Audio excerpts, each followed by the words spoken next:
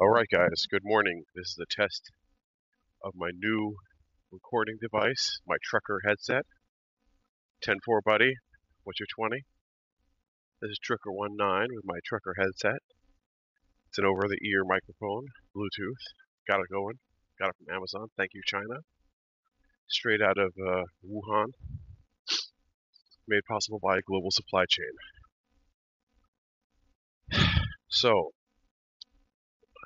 I don't know if you can hear these birds. It's a beautiful morning. It's about 5 something. Going for my morning walk. Just listening to the Philosophize This podcast,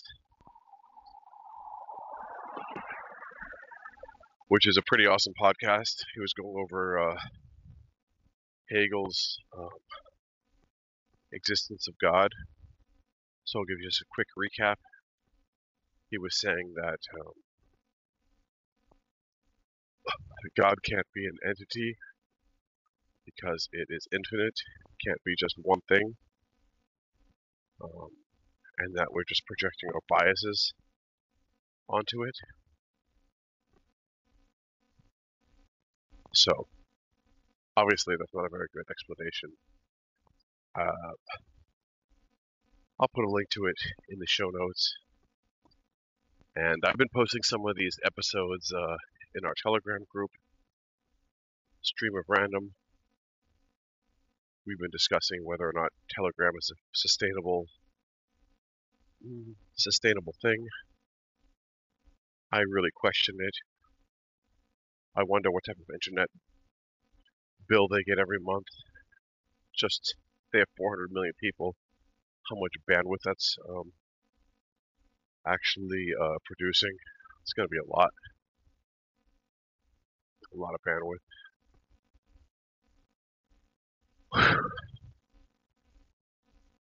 And how many servers they're actually going to need, independent of the software. I mean, they must have a very high operational cost.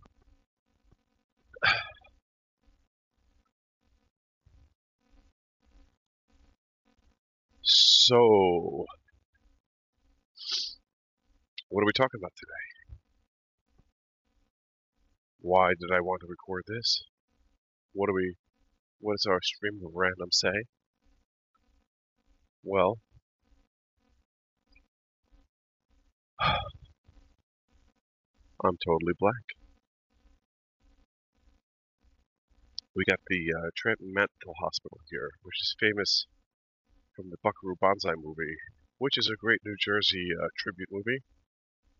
And they go through Route 1, they go to Trenton, they go to New Brunswick, I guess they go to Princeton, I'm not sure.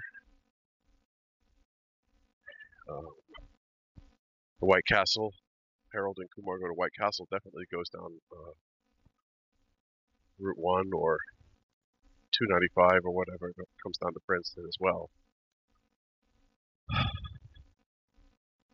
There's some really great New Jersey movies out there.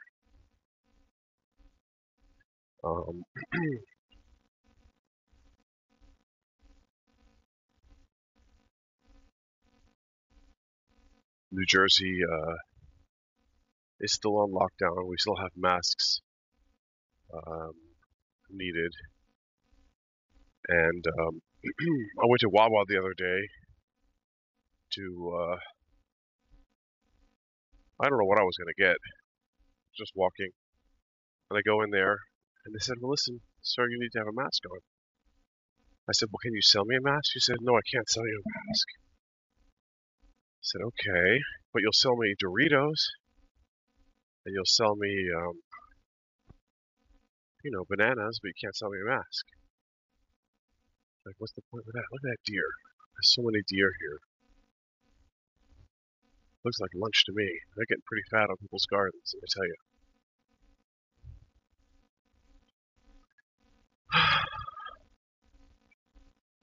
Yeah, the Trenton Mental Hospital has this huge cage, like this jail, where they have criminally insane people.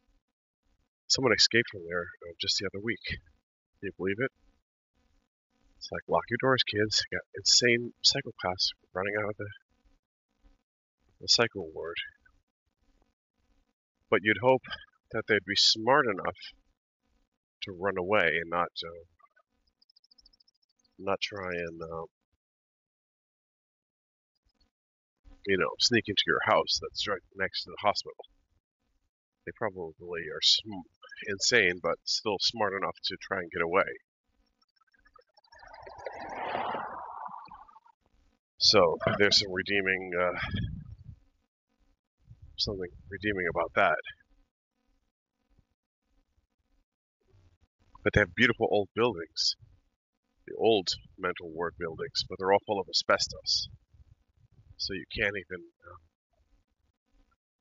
go in there. They're just collapsing onto themselves. And it's right next to the Trenton Country Club. And there's houses that have a view of the country club and of the mental hospital. You got the canal there. It's really beautiful. Really, really beautiful. Yeah, my brain is frozen, guys. I don't know what to say. I guess I'm not awake yet. Well, Kant was saying that we can't know anything about the universe. We only have our limited perspective, our interpretation machines that are interpreting a narrow bandwidth of phenomena, electromagnetic impulses called light, sound waves, etc., etc., and that all of our knowledge is based around the human artifacts, mental artifacts, or the internal world.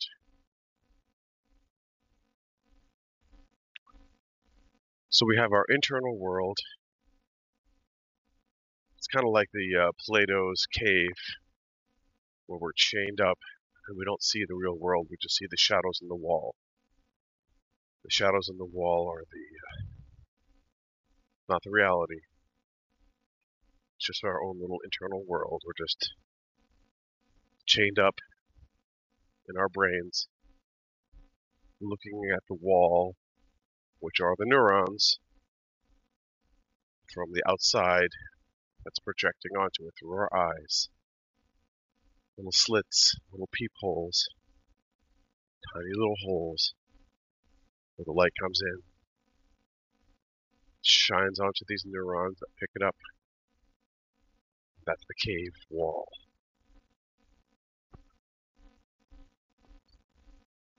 Think about that. And then we come up with all these terms and ideas and theories about what we see. And then we make computer programs that don't represent reality. They represent what we actually have. They don't represent reality. They represent our understanding, our internal world. So we have programs that have data structures, and this is where I'm getting at with the introspector. So let's get into there. The introspector idea is that programmers represent concepts of the real world or of the internal world. They express those in source code.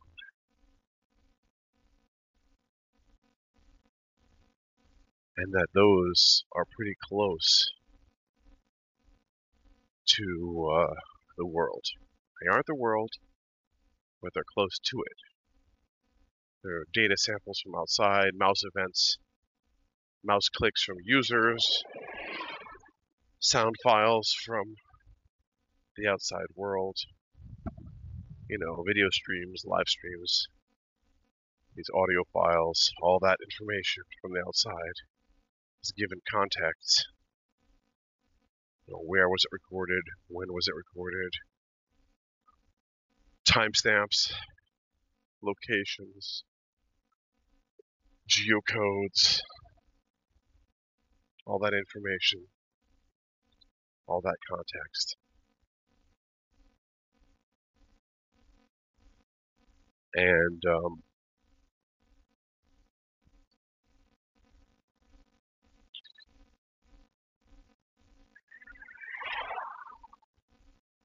that context, that information about where and when and what gives you some information about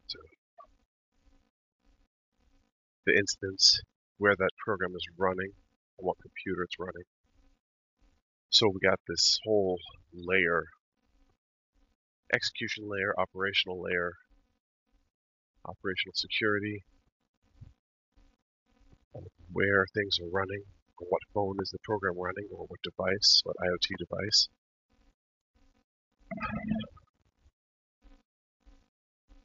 And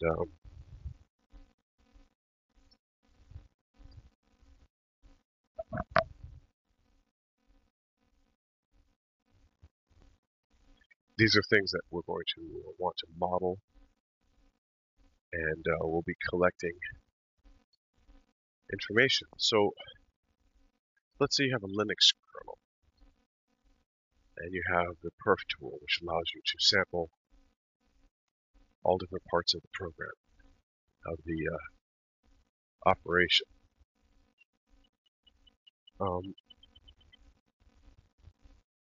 So basically, you can sample any memory address at any time quickly, which basically means you can stop. Look at that deer. It's just in someone's yard. Just looking at me.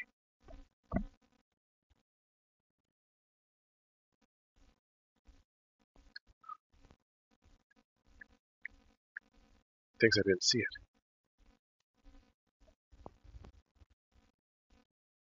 I'll leave it alone.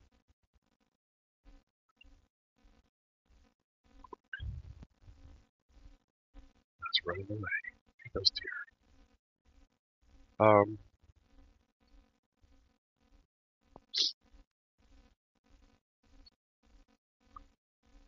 So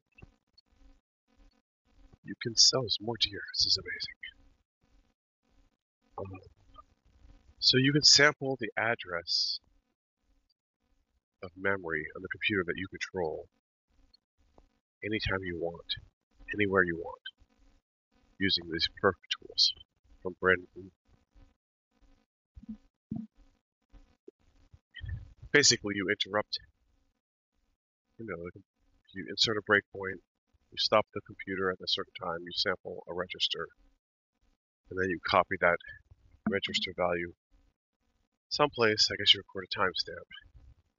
Let's say that's your basic measurement. Right? You're sampling one memory address. Now bear with me, because this memory address could be very important. It could be exactly what you want to know. Just think about it in the brain, like you could be sampling the pixel color of a neuron. Like you could just sample one neuron, the state of one neuron, or state of one synapse, firing or not firing, right? Or how much ATP is left in this neuron. Did it fire recently? Did it not fire recently? I'm sure there's all types of variables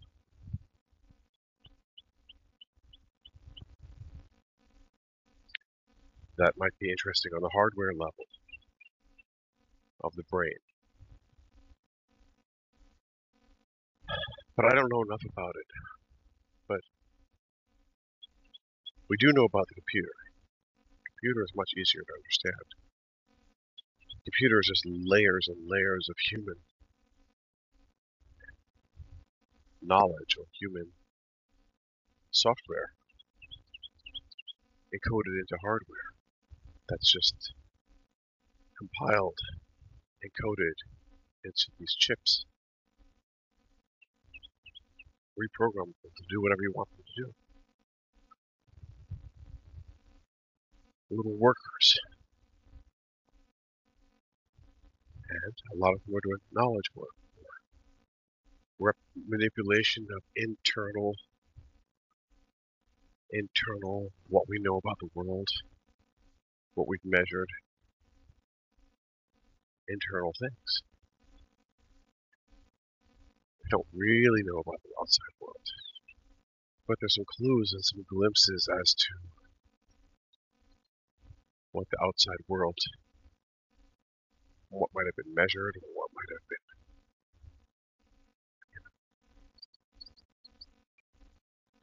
what state it might have been, depending on your measurements. But that's kind of what Kant was getting at. Like, the computer doesn't know where it's executing. And it might have some sensors that will tell it its geolocation. You know, you might have some kind of GPS device on your Android or iPhone or Raspberry Pi or whatever. On your CPU attached something that will give you a signal. You've got like different sensors, input devices. But the computer doesn't know if those are real. It's hard to verify if that GPS signal's been spoofed. For all it knows, it could be hooked up in a lab. It doesn't know. It doesn't know its context. Same thing with a human. At least in general. We're just dealing with what we have. We don't know if we're in the matrix. We don't know if we're in a tank, in a cell, dreaming up the world or having it injected.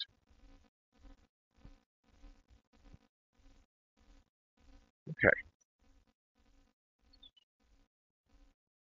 So,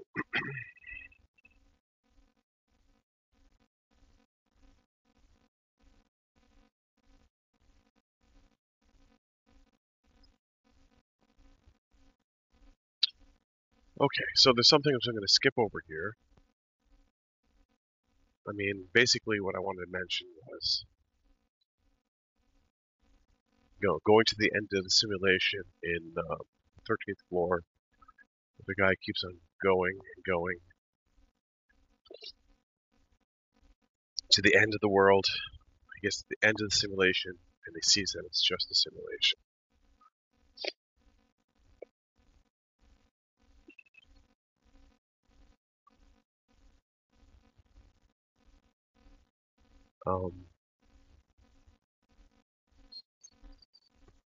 Pushing to the edge, pushing to the limit, focusing on something, pushing down on it, following it to the end. That's kind of what we're good at. That's what the computer can do, calculate programs, mathematical formulas. You can grab onto some variables, put them in registers, do some basic calculations on them, fundamental comparison operators, addition, subtraction. That's what it all boils down to. Everything's encoded as numbers, as bytes.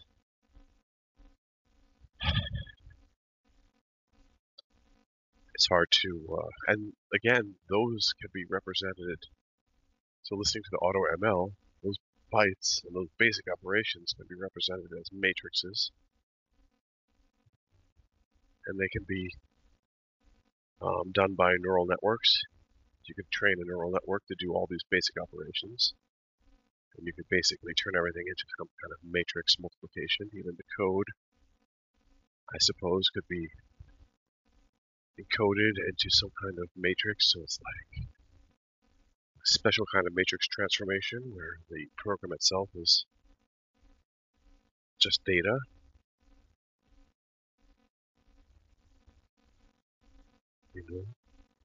Apply this transformation that's stored in the matrix, which is the program, to this input data, which is stored in the matrix, and just multiply them against each other or whatever, some basic operation, Hey, that's your program. Imagine that. Imagine if it's that simple. That all these programs could be reduced to that. And that the neurons are just doing that kind of thing. The neurons in the brain are just doing matrix multiplication kind of situation. It's like, okay, here's what you need to do. That's a matrix. Here's your input. That's a matrix. What's the output? Oh, it's another matrix. A vector. A list of numbers. A set of neurons. Fired or not fired. Or pulses. And maybe it's just streams of pulses. Maybe we're not looking at whether an individual neuron is actually on or off, but we're talking about like a stream of pulses coming in. A stream of pulses coming out. The matrix, the operation might be a stream of pulses coming in, or maybe that's a state that's encoded in the matrix of neurons where the configuration of the neurons are actually stable, trained, the model.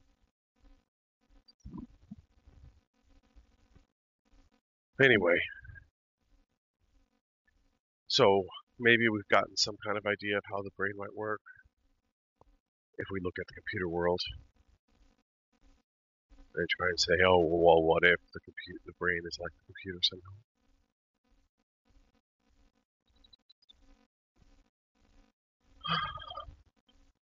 But what I've been thinking about a lot is, and I've been trying to get to ontology and Kant and trying to understand, like, how do we understand these models of the world that are given to us by programs? Like each program, and you know, the compiler takes human language type situations and does transformations on them. It compiles them down to computer language. But what can we know about the human representations, about the human mind, as represented in programs? Like, what does that tell us about the world? Or what does that tell us? So now let's take the Kant approach. What does that tell us about the human mind? Like, what does the Linux operating system tell us about the mind itself, or the architecture of the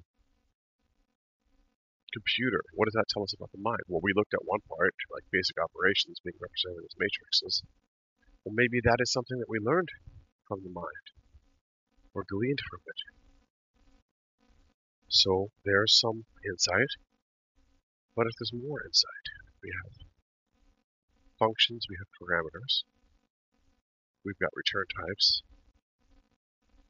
In OWL, semantic web ontology language, the ontology web language, OWL, you've got properties that have a domain of where they come from, and a range where they go to, like a function. And these classes of objects have domains, have properties. And that's like the basic modeling. We've got classes which are subsets, supersets. You could say that this excludes that. This set excludes that set. They're disjoint or joint or unions of each other. You've got like basic like set manipulation, relationships. So those kind of map onto you know, how we model, or how I model things, or we learn to model that way. Some axioms of modeling. Yeah, and what are these things that we're modeling? You know, they could be like classes of things, sets of things, objects. What if these are what Kant was talking about as basic, fundamental human faculties? Let me check my recording, make sure it's all recording nicely.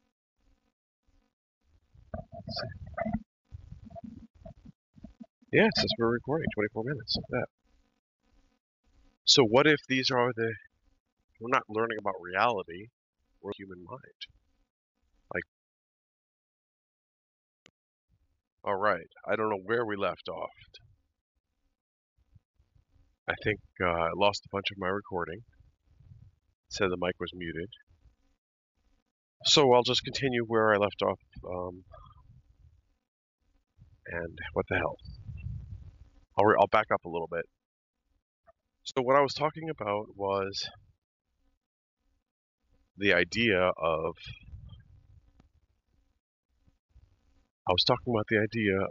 context.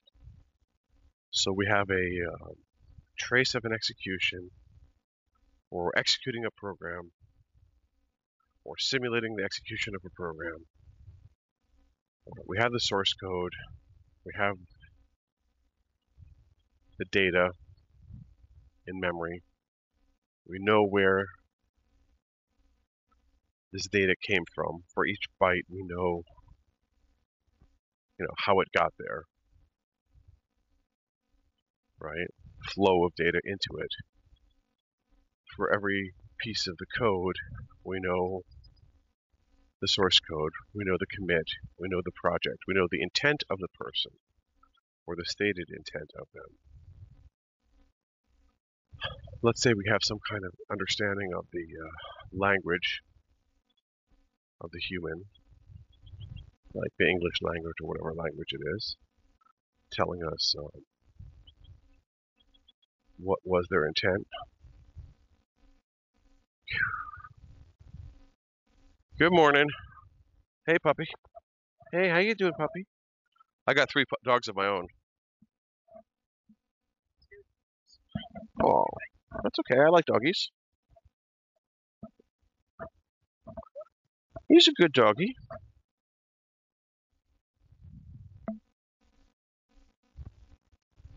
See ya.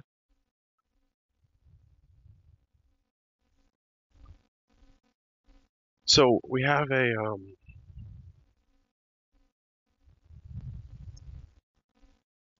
let's just say we have a full graph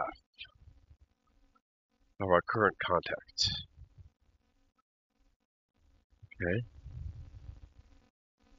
And this is where I was kind of getting into, like, well, what do we know from the human language? What's the intent of the programmer? What's the commander's intent? Like, what are they trying to accomplish? Right? What's the purpose of this program? And, can we model that? Can we model the language? Can we apply some kind of semantic understanding to it? If we were to translate it between languages, what are the entities? What are we actually talking about? How much of it is meta language, like there, the, all that stuff, and how much of it's actually talking about something in the world, the domain of the program, the domain of its execution. And how can we connect all of that together, up the chain and down the chain, high level to low level, and reach some understanding of what's going on in this program? We could say, hey,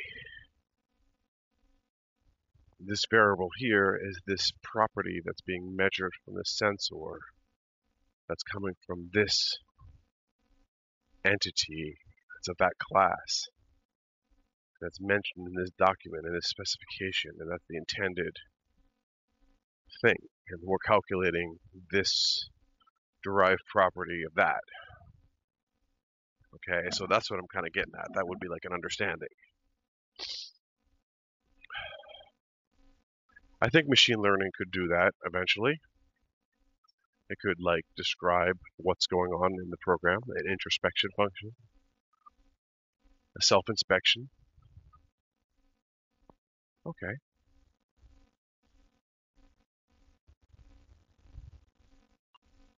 Some kind of debugger. some Oracle.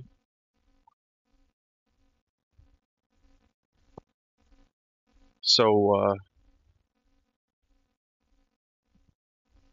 let's continue. So we have this program that's running, and we're looking at like an if statement. Is it going to go left? Is it going to go right? Right? You've got a simple if. And but how did you get there? What's the context? The context might be like, oh, you came from another if. You might have a whole chain of ifs. You might have like a binary tree. So you might be in the middle of a binary tree. Like that would be the classification. You could just say, hey, we're doing a binary tree search. And we're in this algorithm here. This is a recursive function over there. And that's what the program is doing. Could be something much more complicated. It could be like a fractal function or some kind of random map, some type of chaos function, where it takes the output and plugs that back in the input. It keeps on iterating it over and over and over again. You know, some kind of mathematical function.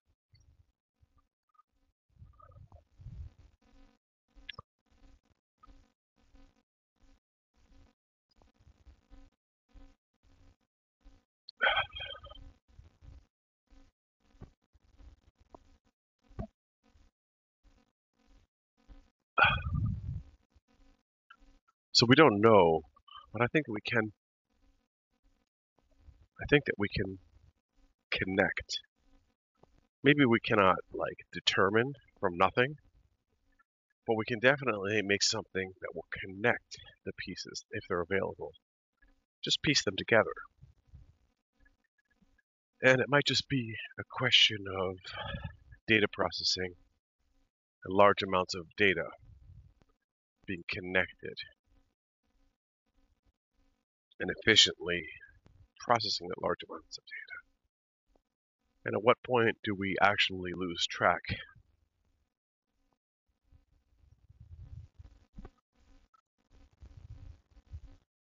At what point do we explode? So, in the end, if you just name your functions correctly, they could contain all the context.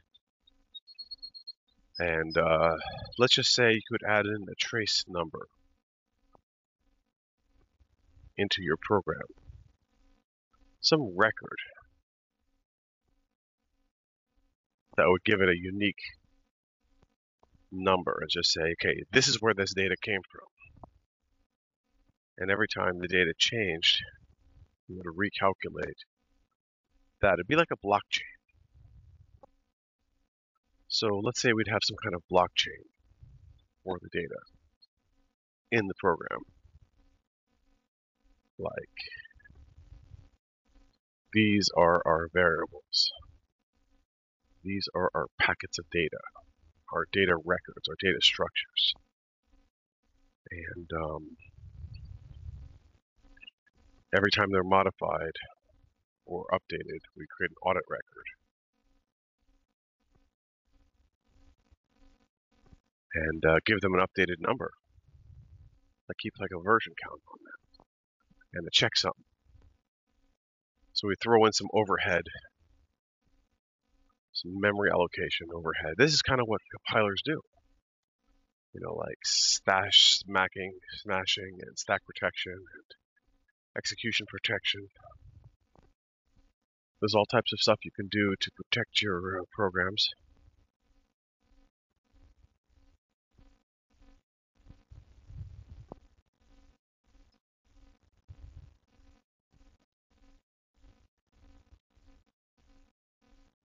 Boy, someone left their car running.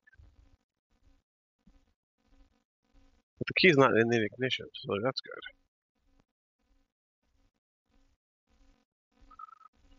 I guess they got a smart car with a remote start. Good for them.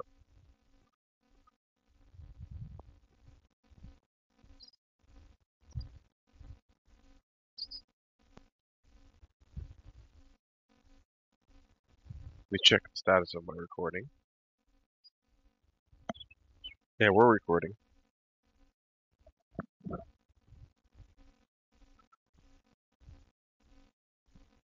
So, where are we at now?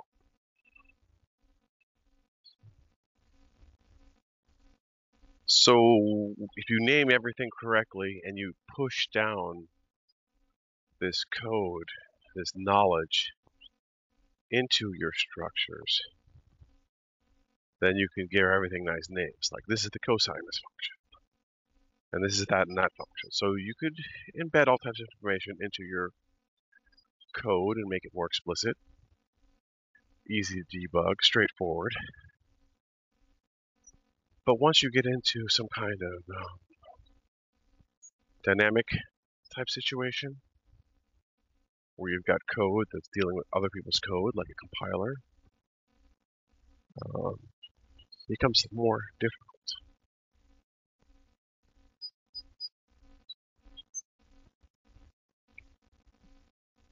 And you're trying to create representations of those things, of the code,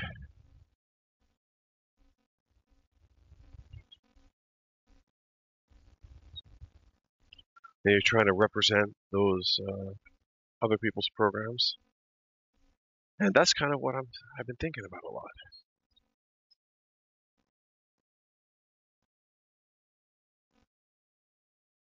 Like, what are the representations of representations? What are the commonalities? What are the things that people do to process other people's programs?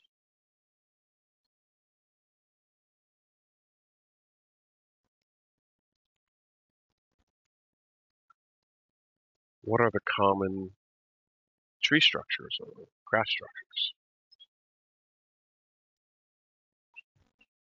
And I've looked at a lot of different compilers, and they all have their abstract syntax trees, and they're all a little bit different. But can we tag them? So given that input before, oh my god, given that input that covers the entire program, well, what if you have an input that covers the compiler, and then you feed that input coverage of the same language to another compiler, and you have those two different traces? Well, couldn't you compare those two traces to each other and link them based on the input and say, oh, well, this input over here is the same, and now this compiler reacts this way, and this compiler reacts this way. This compiler uses this tree structure to represent that field. And then, of course, you would tag all the fields in the input, so it wouldn't be just, this test case. Well, and this test case, which is different than that test case for this one field. So each test case would manipulate a different field.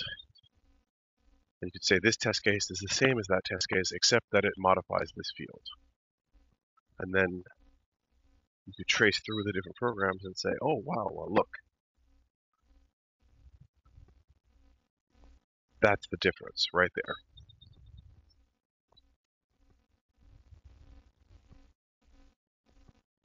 So I'm going to fast forward here to some more of my ideas. Let's say we could train or generate those test inputs based upon just running programs. So every time that a certain execution in the code is reached, you would record a test case. So you would collect the context of information and all the inputs that led to reaching a point. Let's call that the context of that point. So all the decisions made, all the data that was read, the blockchain, so like the variables that were created, the derived variables, and then we have to get into discarding, because obviously if the program's running for a long time, and you're tracking all these variables, eventually they're going to have to be discarded because you don't need them. So we only care about what's being referenced. We need to do garbage collecting. Okay, so we have a garbage collecting blockchain type system that sweeps out old transactions into a long-term storage in case they're needed.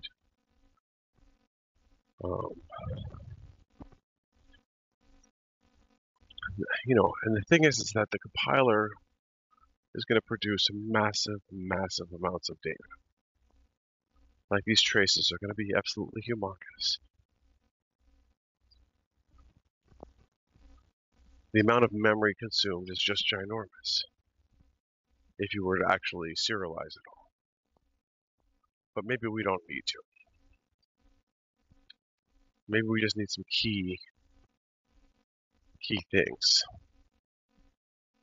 Maybe we don't need a copy of all the data. Maybe the data is coming from a source. So instead of having a copy of the data, we would just say, hey, this came from this point in the file. Like I have this file position, or this point in the input stream, and this point in the input stream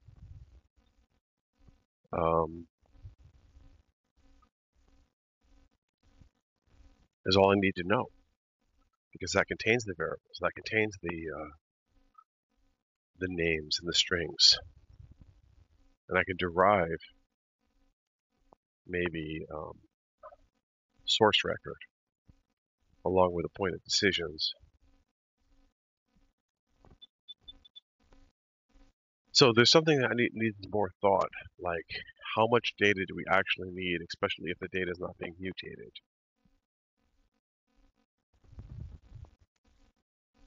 Or if it's being mutated. If it's being corrupted, if there's like some kind of bug where the memory is being overwritten.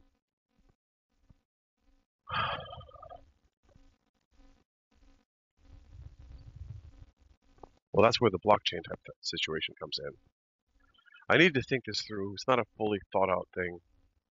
I think it's worth exploring, though. My previous attempts have been naive of just writing everything to like a graph database.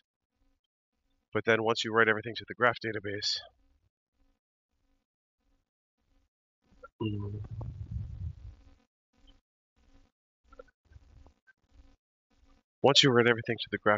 okay, well, let's go through this real quick. It's very huge, and then you need the graph. The graph is represented by the structure of the program, so you're kind of caught up into then reproducing the structure of the program that represents the structure of the graph. Like that decodes the structure of the graph, okay? And then again, the structure of the input program is another key to that structure of the graph. So you've got the input program, and you've got the actual code itself. And those two things are keys to decoding the graph of the memory, with the nodes and the ASTs.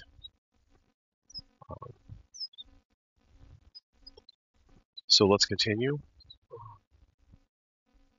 where the annotation of input. So let's say I have an input file, and I would make an annotated input file that would describe the state of the computer for each byte of the input file. Okay, so I've got a ticker tape that it's saying, oh, here's my input stream, and for every byte in the input stream, I would output another byte or two or more describing the internal state of the compiler at while processing that input. Ideally, it would be a single number. It would give you some kind of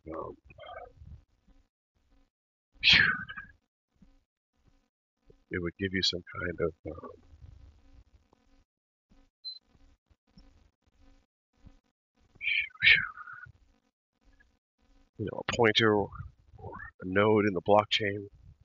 Like we wouldn't have to have the full information because we can reduce it. I think that might be key. Good morning. So I was thinking we would basically take, and I think a machine learning could also be used to help classify that into numbers or vectors. Okay, let's say we have word to vect. We have some kind of vector, and we basically would convert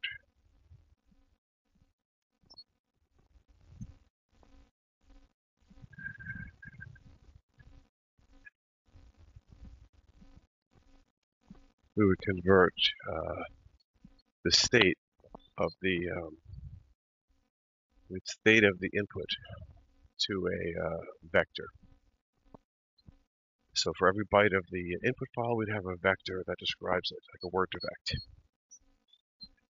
And the same thing with output files.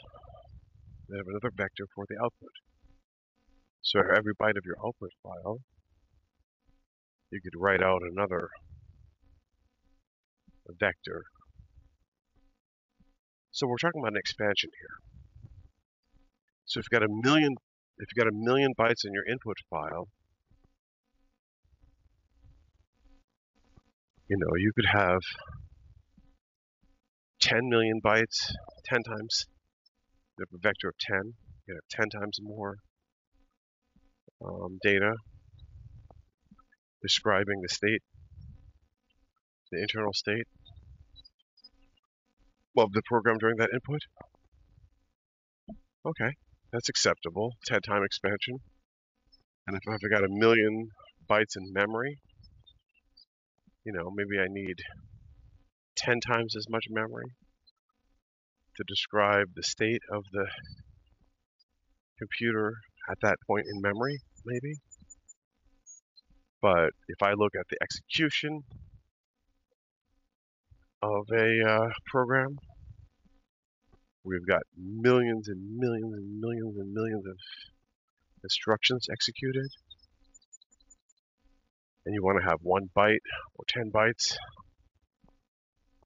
for each instruction that's actually executed or more. We're talking about humongous amounts of data.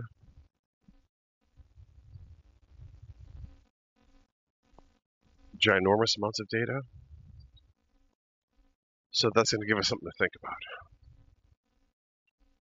Okay, guys. There's a lot more I could talk about. I'm sure no one's going to want to follow this as something that maybe it's just good for me to just refresh and go over. Maybe my diehard fans will want to listen to it. I doubt it. Anyway, peace out. Greetings from Trenton. Bye.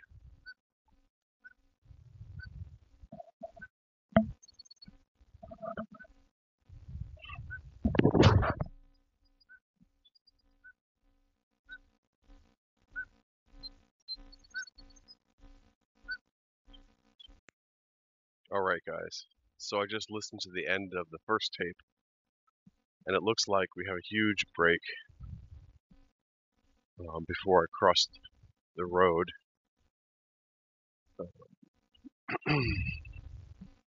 So I'll try and catch up on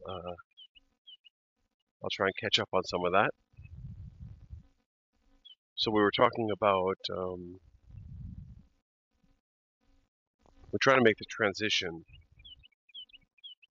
from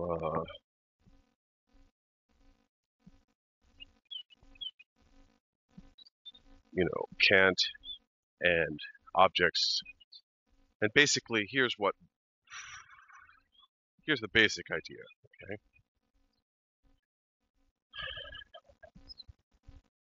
Kant said that we're not actually looking at the world, we're looking at our mind and how it processes things. Like the prime mover and causality and all of that, those are mental faculties that we're born with.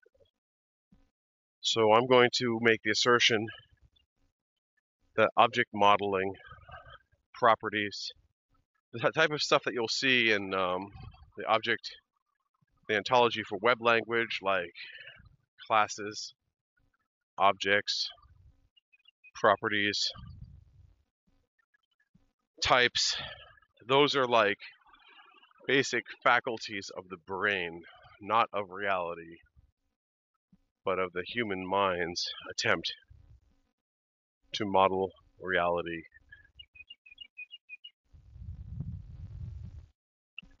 And that we're going to have different incarnations of things like that or similar to that in different programming languages, with different flavors. Each one is going to take a stab at, sorry, I'm just crossing the bridge here. Each one of those is going to take a stab at, representing the world, or allowing people to do those basic, fundamental constructs, structures, data structures, or constructed reality.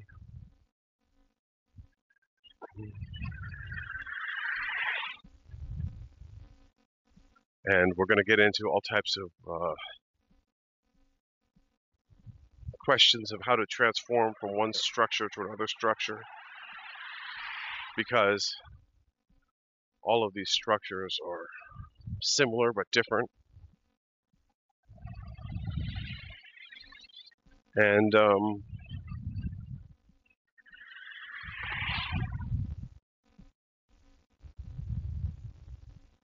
what is the base?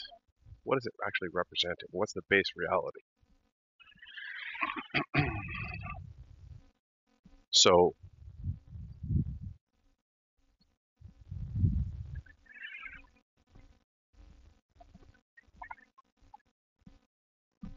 I'm thinking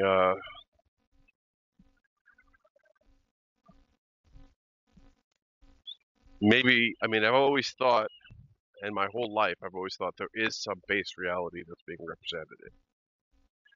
But Kant tells us these are just constructs of the mind. And other people tell us they're just biases. So maybe there is no true structure of the mind. Maybe these are just biases that we've learned and that we've somehow used to analyze, tools that we've used to analyze the world.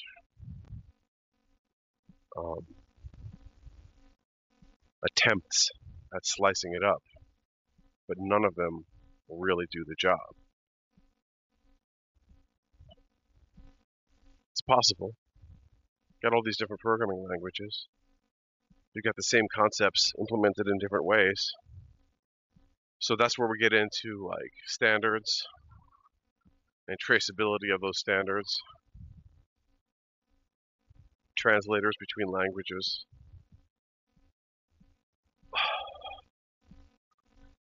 And yeah, maybe we can translate between computer languages. And this is kind of what I was getting at, where I am taking a tangent here. I'm just going to skip over some of the stuff we talked about that got lost. But basically, I went over and I said, we've got the structures of programs, and I was working up to the idea of being able to stop the program at any time, to maybe we would get into the point of fuzzing, or a deep knowledge about context of execution, traceability.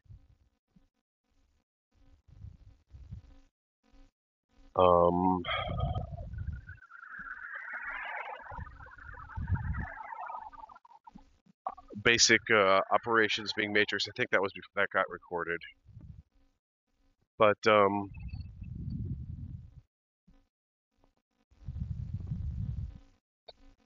Maybe we can do machine learning to learn, you know, different representations of the same program. I talked about that, feeding the same inputs to different versions of a compiler. Now that we talk about doing the different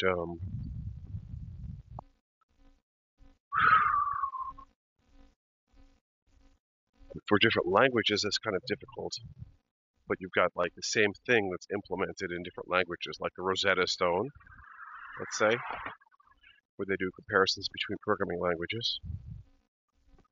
Okay, so let's say we have the Rosetta Stone, and for each base byte of input, we would get a vector that describes the state of the compiler or processing language for that particular byte. Luckily, those Rosetta programs are very small, normally.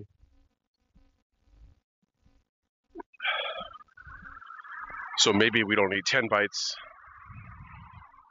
We could have a lot more bytes of information. This is of the source code, not of the executable. So that's another good thing.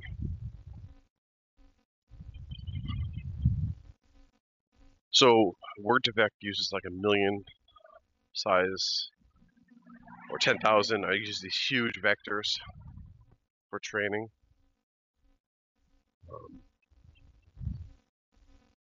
But maybe we can have a large vector, let's say 100,000 bytes of vectors to represent each byte of the input programming language.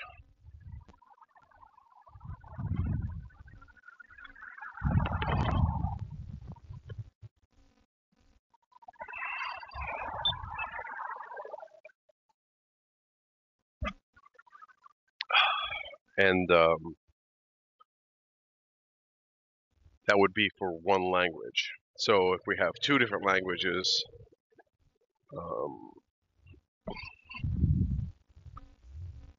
okay, now this is where it's going to get interesting. We have two different languages implementing the same concept.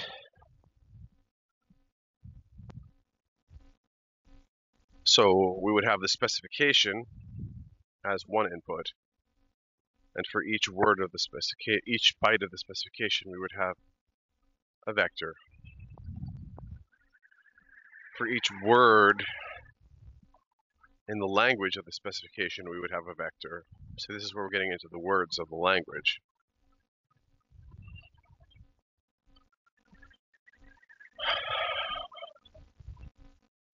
And then we would have the different implementations of that language, of that spec. We have multiple implementations. And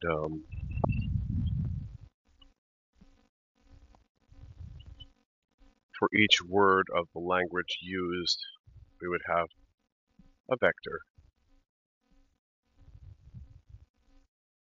And somehow we would map the specification vector onto the language vector.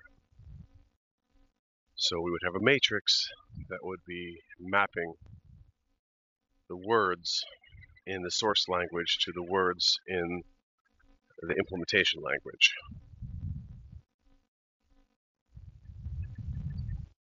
And saying how they relate to each other. So you have a pair or a matrix, a pair of source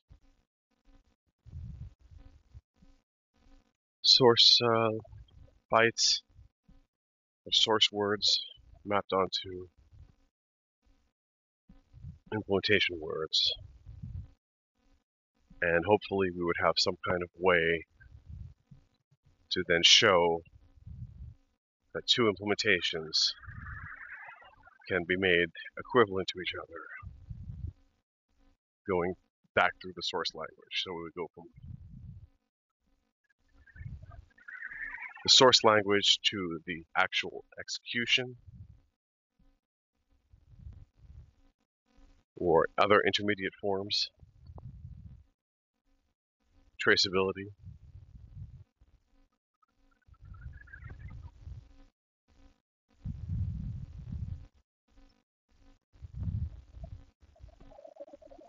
Now, worst case scenario, we would have a large input file and we'd have a large output file, and we'd have to map every byte onto every byte.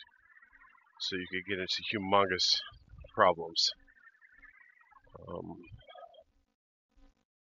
where every single byte of the input would have to be mapped onto every single byte of the output in a huge matrix. That would be ginormous. And I'm hoping we don't have to do that. See, this is where I'm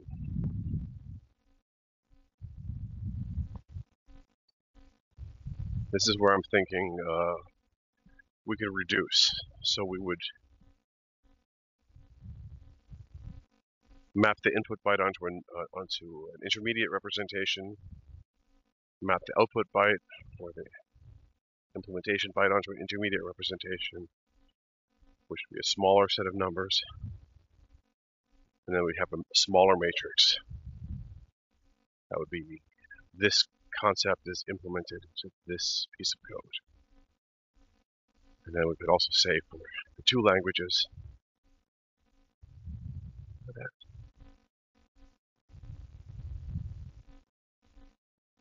that bird. Bright yellow bird. I think that's the New Jersey state bird.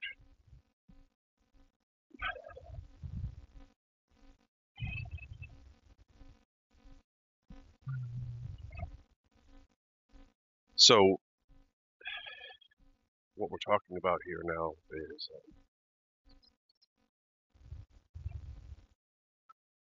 sizes of complexity,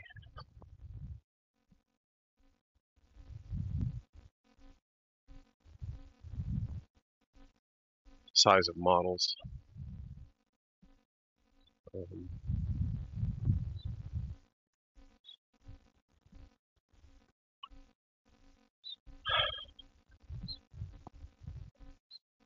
So then, yeah, we want to be able to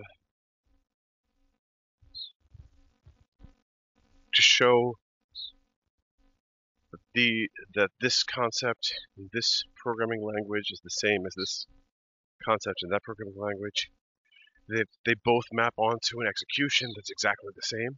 You know, A plus B equals C. And we can show they converge. So the execution would be the same. So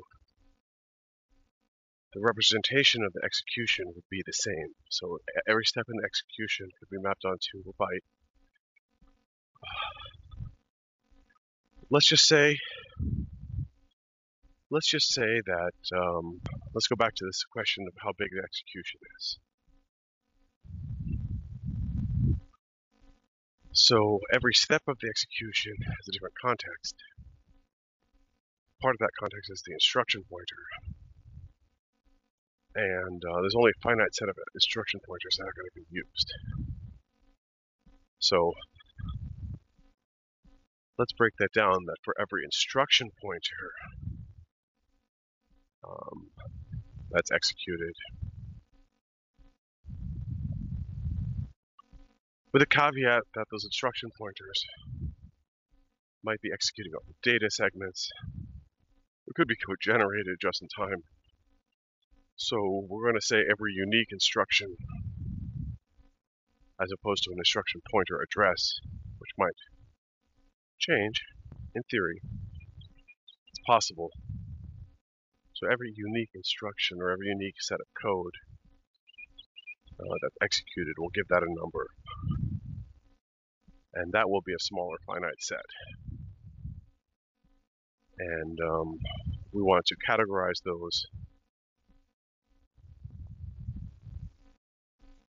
and then show that this specification led to this implementation and this implementation led to this execution or this instruction, and this instruction is the same as other instructions and other programs that do the exact same thing.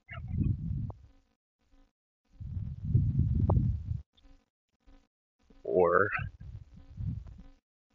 they could be different. They could be leading to different results, but we could show maybe that the result was the same. So maybe we can map out the results. So different registers. And let's say we have different registers that we're classifying and sampling. Different attributes of the machine. And those are part of the sample vector. So if we have 128 registers, you know, we've got a stack, call stack, we've got the heap, we've got different things that are relevant to you. And let's just say that we could reduce those somehow with knowledge of the program so that we don't need the full stack and we don't need the full heap.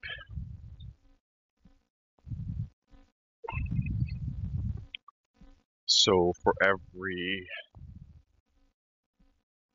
instruction, we could reduce it down to a set of samples in our vector. The training program would determine those vectors, values, as a transformation to select. So it'd be like, select this register, or select this part of the stack, or select this part of the heap, dereference this value. So we would come up with a set of measurement points to be implemented using, let's say, perf, or dynamically injected. Say, when we reach this point of execution, we want to make these samples.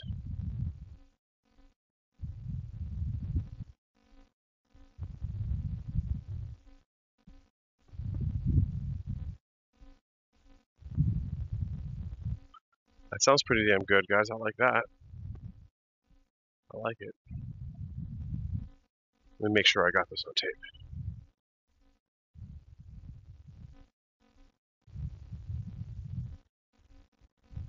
We are recording. I'm not going to touch it. So basically what we're saying is that given a program and given a specification,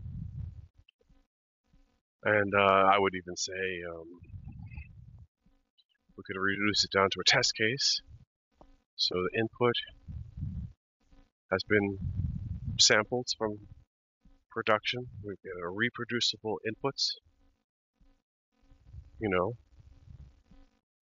we're going to say mirror the network, extract packets from production, reproduce that execution in a closed environment, be able to iterate over it a couple of times. Let's say we are allowed to iterate over the input so many times after capturing it for training purposes. And we'll come up with a set of sample points, of key samples, to inject into production to sample at real time. And we could automate this with some kind of learning algorithm.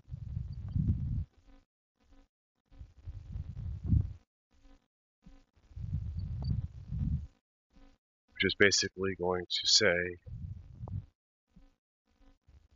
the output will be a set of addresses, breakpoints, and then code to execute, which are data points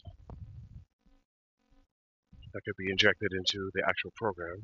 So you could just augment your code and then put some conditionals say only execute this under these conditions, be able to turn it on and off at runtime when needed. You might even want to dynamically say, oh, well, if this condition is met, set this variable, and that variable will turn that monitoring on. And if this condition is no longer met, then unset that variable, turn that monitoring off. So we could have a dynamic sampling of key variables with high amounts of meaning and visualize them, and then get back into our basic faculties of human intelligence that uses object recognition and pattern recognition, visual cortex.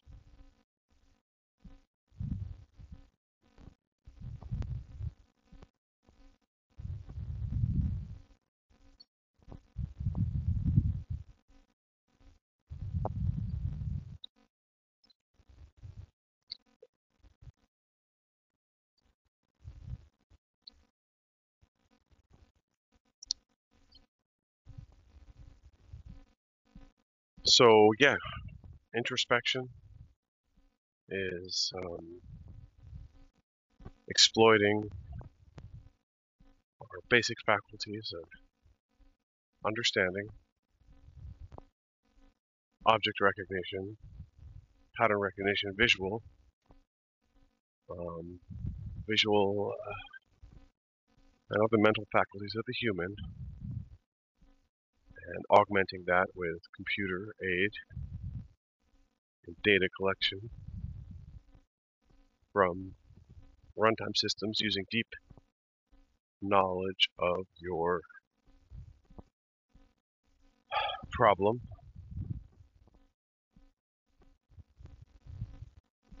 intercepting packets of data, exfiltrating them.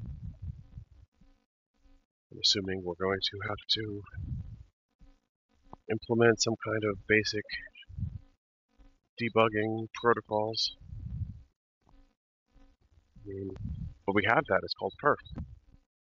And you can log into the machine and type in a perf rule and have it collect data, store it in memory, write it to disk in an efficient manner. It's all there. So thank you, Brendan.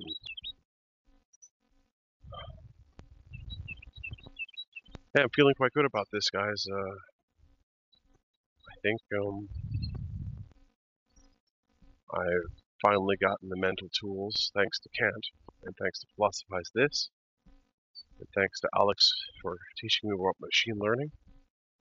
So given machine learning and mathematics and some basic understandings of how that worked, and some more philosophy, and also thanks to Jocko and Andy Frisella and Joe Rogan for teaching me not to be such a lazy bastard. Adding all that together, mixing it up, I think I'm on track again with my introspector. Maybe I have something useful that hasn't been done before. All right, guys, I'm going to share this on the podcast. See you later.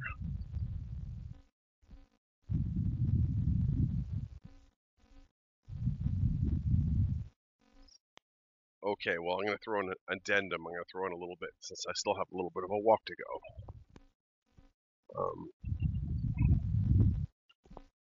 Basically, what I'm thinking is I could transcribe this voice and mark it up and say, this is my input to my program. This voice recording is the specification, is the input, maybe, or at least it's a description. It's an idea. It's got some words in it. It's got some ideas in it. Obviously, it's not perfect. needs to be refined and reworked. But yeah, I think I'm going to transcribe it and then edit that, and turn it into some kind of document that is usable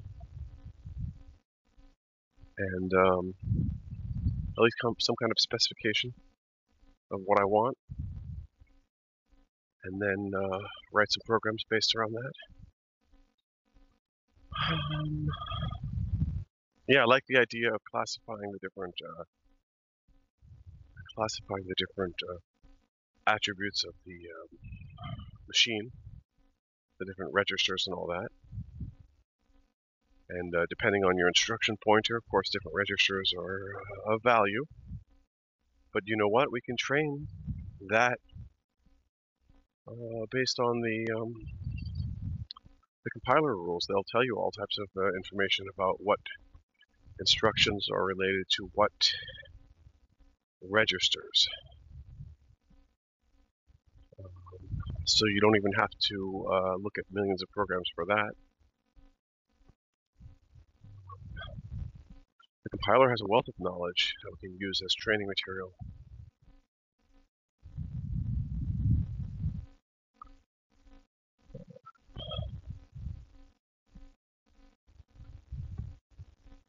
And there's all types of programs like virtual machines, just-in-time compilers.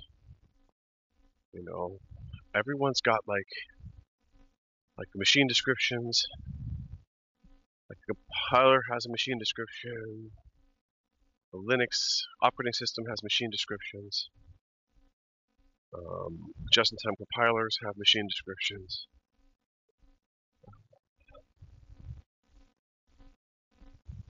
Instruction set descriptions. I mean, even that would be a great topic for machine learning to try and